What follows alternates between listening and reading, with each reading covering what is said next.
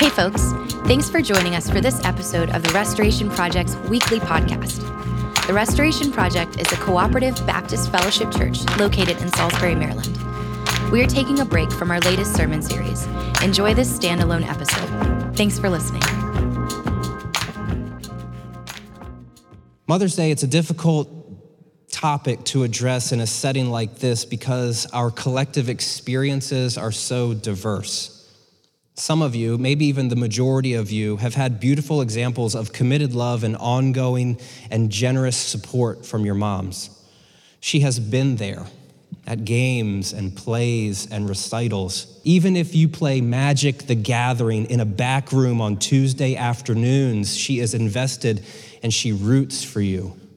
When I wrote that, I felt bad because I don't play Magic: The Gathering, but I know that some people do, so I felt like I was throwing them under the bus. So I want to actually throw myself under the bus here, and let's go back and redo this. Even if you had a parsley collection and a placemat collection from restaurants when you were a child, your mom still roots for you. If that doesn't make any sense to you, it shouldn't, because when we used to go out to eat, there would be this garnish back in the late 80s, early 90s. There's just a piece of parsley, and I would, for some reason, thought, I want to collect this. So I gathered all the parsley from the plates on the table, took it home, along with my placemat that I had colored on, just, artwork and things. So even if you do weird crap like that, your mom has rooted for you in the past. If something was happening at school, you knew that she would be in attendance. She took off work when you got sick to make sure that you were okay. And now, as a working parent myself, I know what this actually means. It means you blow some of your PTO on your kids and you stay home to make sure that they're okay. Maybe she cooked you food and washed your clothes and made sure that you had your lunch packed and ready to go. She worked hard to make sure that your needs were met. She offered kind and meaningful words embedded in conversations that she has long forgotten but still remain with you. And she still to this day calls you a lot and texts you, and you have walked the journey with her as she has explored and began to learn emojis and learn them incorrectly over time, but she still maintains that communication with you, and even now she still likes all of your pictures on Instagram. You should know that these memories, if you have them, they're not universal. In fact, for many others, and for many different reasons, Mother's Day is more difficult to stomach. Maybe your mom wasn't there when you were a kid. Maybe your mom still isn't there when you're an adult. Maybe you feel looking back that you had to do it all alone. Maybe the words that you remember, they're not kind, they're not meaningful. Maybe on a day like today, when you scroll through your Facebook feed and you see all of the nice pictures and the tributes, maybe it makes you bitter and angry because you have no point of contact with this sort of expression of love and gratitude whatsoever. Beyond these polarized experiences of the good and the bad, there are other complicating factors that make this day much more ambiguous than Hallmark might lead us to believe. Mother's Day, for example, it might exacerbate the void that is felt by those who are in the process of losing their moms or who have already lost their moms. It may also enhance the immense grief of moms who have lost their children. Mother's Day may shine a light on the pain that is felt by young women who are struggling to have or are unable to have children of their own. Or it might highlight the confusion, if that's the right word, I'm not sure, of women who aren't moms and don't know if they want to be moms and don't know if they're ever going to have an opportunity to be moms. For all of these reasons, it would probably be easiest for us to give a little tip of the cap to the moms, slap them with a Rise Up gift card on the way out the door, and then put our heads down and continue on in our series on the book of John. But that's not what we're going to do here tonight, nor would I expect you to think that that's what we're going to do here tonight. Just for my own entertainment this past weekend, I went back to revisit the last few years of Mother's Day at TRP, specifically what the sermons were about and how we navigated some of this. And I confirmed something that we already know, namely, we are a weird church. It talks about some weird and heady things. For example, in 2016, we talked about the maternal metaphors of God. Most of the time, we're content just to talk about God as Father, but laced throughout the Old Testament, we see these beautiful images of God as a nursing mother. God as the one who mothers the children and cares for them. A couple years ago, we discussed the important role of Junia, who in the book of Romans is noted as a super apostle, and Phoebe, who is probably the first commentator on the book of Romans, one of the most theologically dense letters that is included in our Bible. And Phoebe, this first century woman, is the expositor of this really heady letter for its first audience. Or Priscilla, who is the corrector of doctrine. All sorts of other overlooked women in the Bible we looked at a couple of years ago. And then last year, we found ourselves right in the middle of a sermon series on the women of the Bible called Half the Church, where we attempted to go back and celebrate some of these women in the past. I was online today and I saw a question that was posed about who's the best Bible mom that there is. And we got a lot of pretty stereotypical answers. Why don't we do a little bit of audience participation in here tonight? Like who are some of the biblical moms that come to mind when you think about momming? Mary, sure. Who? Hannah, absolutely. Hannah's name came up more often than others on that list. Any others? Sarah, good. What else? Is that our list? Have we exhausted it? Okay, we feel good about that. Hannah, Sarah, Mary, yeah, sure. Probably, who is it? Yeah, sure, Eve was a mom. Good job.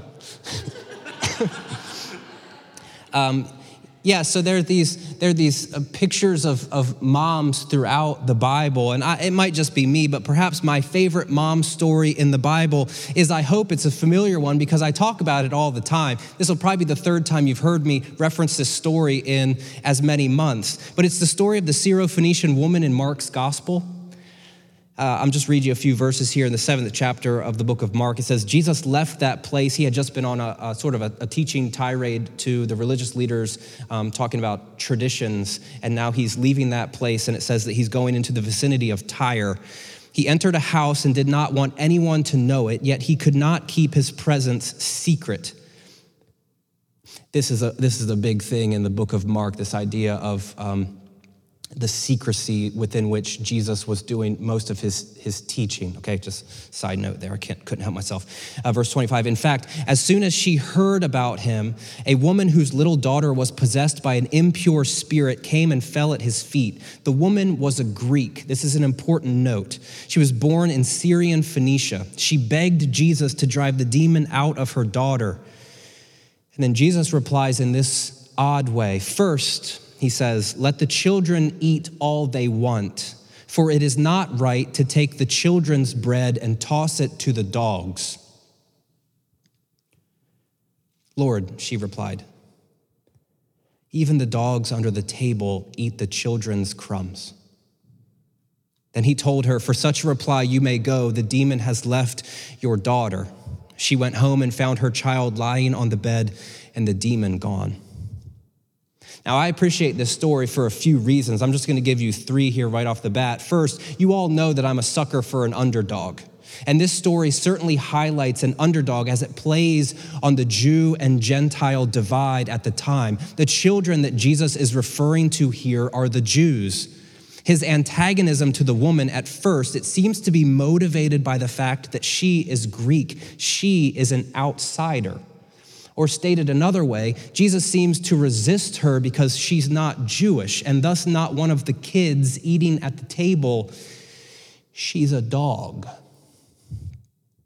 Now, scholars want you to know very quickly, because this puts Jesus in sort of a negative light. They would say, oh, this is a frequent pejorative insult in Israel's sacred traditions and in the Second Temple Jewish literature. This is something that people would say specifically to refer to Gentiles, to non-Jewish people. This is Jesus using some of that language as difficult as it might be for us, which is actually my second point as to why this story is meaningful. Jesus' character in this story is questionable, right? This woman who wants her kid to be healed has this interchange, and Jesus says, first, we need to feed the kids at the table. It's not proper to give that to the dogs, or some variation thereof. The woman is asking him to heal her daughter, and Jesus launches into this weird esoteric mumbo jumbo about how it's not right to take the kids' food and to give it to the dogs, whatever that might imply. At this, commentators have noted that Jesus' initial response is, quote, an ironic quip, quote, designed to invite the woman's witty reply. It's difficult to say if this is correct, because all we have to go on is the text. There are no winks and nods included in this passage, as though Jesus is saying it's not right for us to take the kids' food and to toss it to the dogs. Wink, wink, nod, nod. Give me a smart reply back so that I can heal your kid. We don't see that in the passage. Personally, I'm inclined to say that this might be a way just to remove the difficulties that are created by Mark's weird depiction of Jesus, and we'll latch on to it because it seems to protect him a little bit. Whatever we do with this, though, at the very least, we have a description of Jesus that causes us to pause in this story. Leaving that discussion to the side, the third reason why I think this story is pretty cool, and this is important for us today, actually, this is where I would like for us to camp out. So if all that stuff that I just said to you is messing with your brain, let it pass by in a nice moment of contemplative meditation. We'll come back to it at some point, but stick with me here. The third reason, which is important for us today, the Syrophoenician woman is not having it. If Jesus is inviting her witty reply, she gives him one. Lord, even the dogs under the table eat the children's crumbs, she says. And again, we have no notation that would tell us how she's saying this, the intonation of her voice. All we have are the words on the page. And please feel free to provide your own intonation if this was you in this moment, how you would be advocating for your children and the tone of your voice in so doing. But her retort is enough to incite a favorable response from Jesus. He says, for such a reply you may go, the demon has left your daughter. Now, when I read this story, I immediately think of the mom on the phone with the insurance company making sure that her kid gets the care that she needs. I think of the mom arguing with the doctor, protesting, nope, something is wrong with my child. The mom at the school office that's demanding to speak with the principal because of what isn't being addressed in the classroom, or maybe what is being addressed in the classroom that has no place in an educational setting. The mom who wants to know which kid is bullying her son or her daughter on the playground so that she can go and rip that kid a new one. Even in its lack of detail, the Syrophoenician woman is depicted here as the mom who will not stop advocating, not stop fighting, not stop protecting, supporting, and loving her child. So her example is well suited for Mother's Day. But this is what I'm unsure that I want to do today. I'm unsure that I want us to read the Bible and then say something like, hey, moms, this is a great example. Be like her. Do what she does. Go and be blessed. I mean, by all means, if you have kids, please fight for them, advocate for them, support them, be a champion for them. And if someone calls you a dog or its contextual equivalent for doing it, then maybe they are just hoping for a witty reply, and you have my permission to give them that witty reply. Sure, the Syrophoenician woman has a lot to teach moms, but honestly, I'm a bit reticent to leave our application here, namely because, one, moms, Your list of things to do and characters to emulate is already long, and I don't want to add to it. And two, to leave our application at go do this, it wouldn't help us to bridge the gap of the awkwardness and pain that Mother's Day might be causing for some of us. So I want you to keep this story in mind, this odd story in mind, but let me develop something for a moment.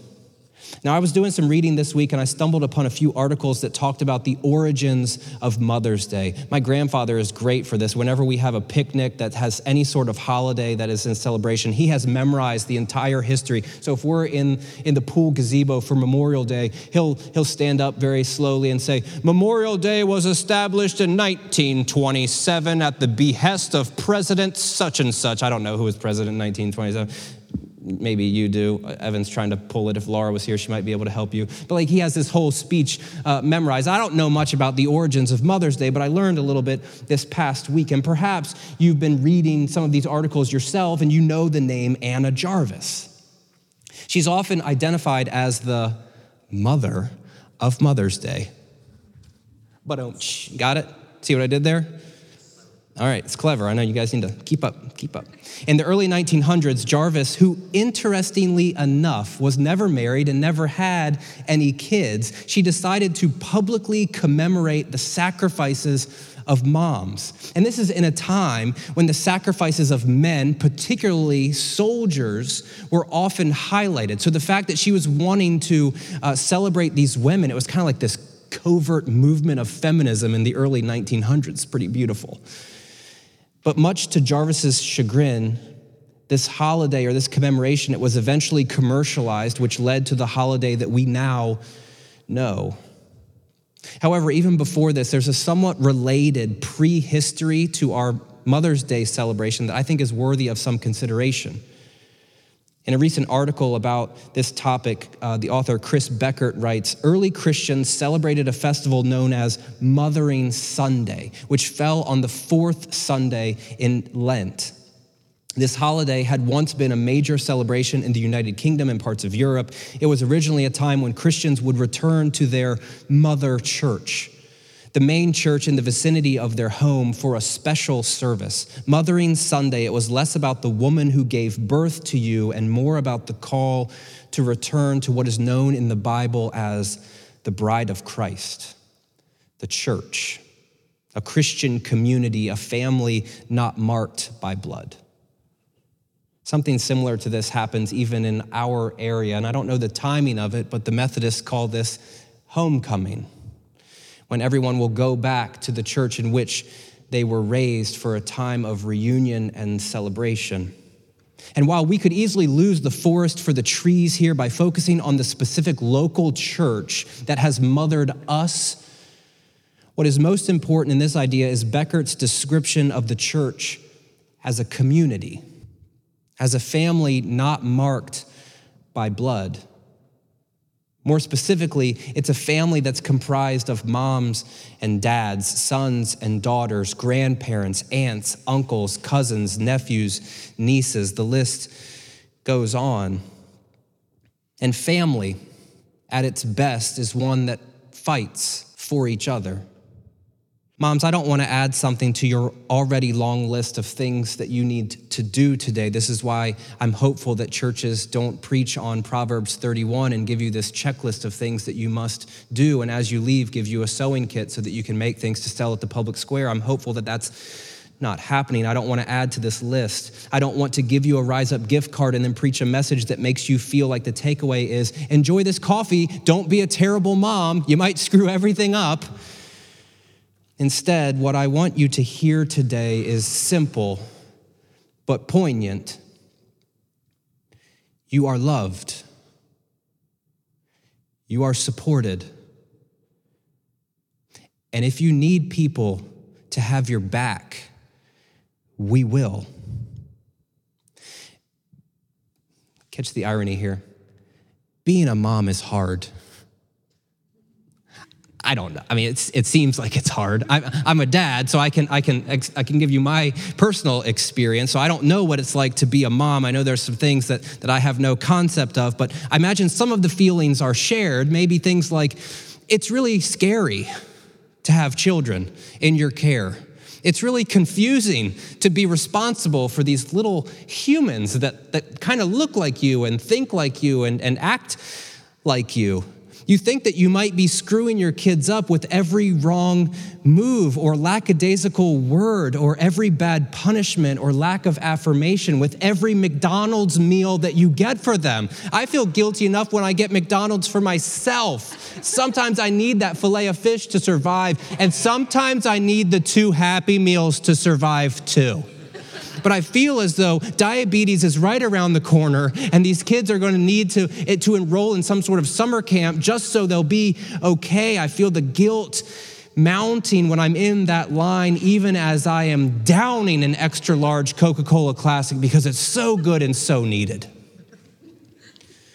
You worry about school and if your kids are getting what they need. You worry about their opportunities and growth and safety. For those few moments in the day or maybe in the week, you revel in what feels like a moment of pure joy and connection. I'm an introvert. I was at Rise Up the other day and I was having this conversation with the barista. I told Tessa about this. And in my mind, as it's happening, I'm thinking to myself, oh man, this conversation's going really well. Don't screw it up. Walk out on a high note. You're like, all right, see you later. And it's like, whew, that was a good interaction. You guys know what I'm talking about? I have those moments with my kids too. And it's like when they're like I'm not that scared, but like when I'm interacting, I'm like, oh man, I'm a dad and I'm a good one. You know, I'm having that moment while this is taking place. You revel in those moments of joy and connection with your child, but most of the time you have no idea what's going on. You have no idea how you're supposed to do things, or if you should be doing the things you are doing. There's all sorts of this trepidation that goes on with parenting. So you people, especially the moms in the room, you don't need my advice. I have very, very little to offer, and that would be ridiculous. Instead, I'd rather just let you know that we see you. We're here for you. When we read about the story of the Syrophoenician mom, this is what I'd like you to consider, moms in the room. Instead of me telling you, hey, be like her, when we read this story of the Syrophoenician mom, let your church community, let your mothering church be the mom and you be the kid. Don't worry about the fact that there's some demon possession going on with the child at the moment, okay? Just let that slide right on by and get the metaphor that I'm painting here for you, okay? You sit there and you let other people take care of you. Let us advocate for you. Let us affirm that you are loved and you are supported. And if you need someone to have your back, we will. Honestly, I would say it's the same for everyone in this room. For the non-moms in the room, maybe you've kind of removed yourself from the conversation. Come back to it for a moment, because whatever role you play in this family, you too are loved and supported. And if you need someone to have your back, we will have your back. In my best reading of this passage, the Syrophoenician woman isn't just a good example of a mom. She's a good example, period. And when the mothering church, when it employs some of her characteristics, we all benefit. Sadly, though, the church, it has this really bad track record of infighting. We tear our own to shreds. We're known for our negativity, our critiques, our judgment. We're known for the lines that we draw to demarcate who's in and who's out. We don't go to bat for people. We usually take a bat to people. How about we, TRP? How about we be different today and every day? How about we become known for our support and our encouragement and our love? So let's start here on what is usually an emotionally fraught and difficult day. That is Mother's Day. For the kids who miss their mom.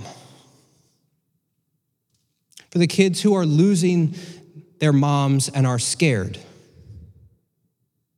For the kids who have had to learn how to mother their mom in her old age. Or the kids who never had a chance to know her at all.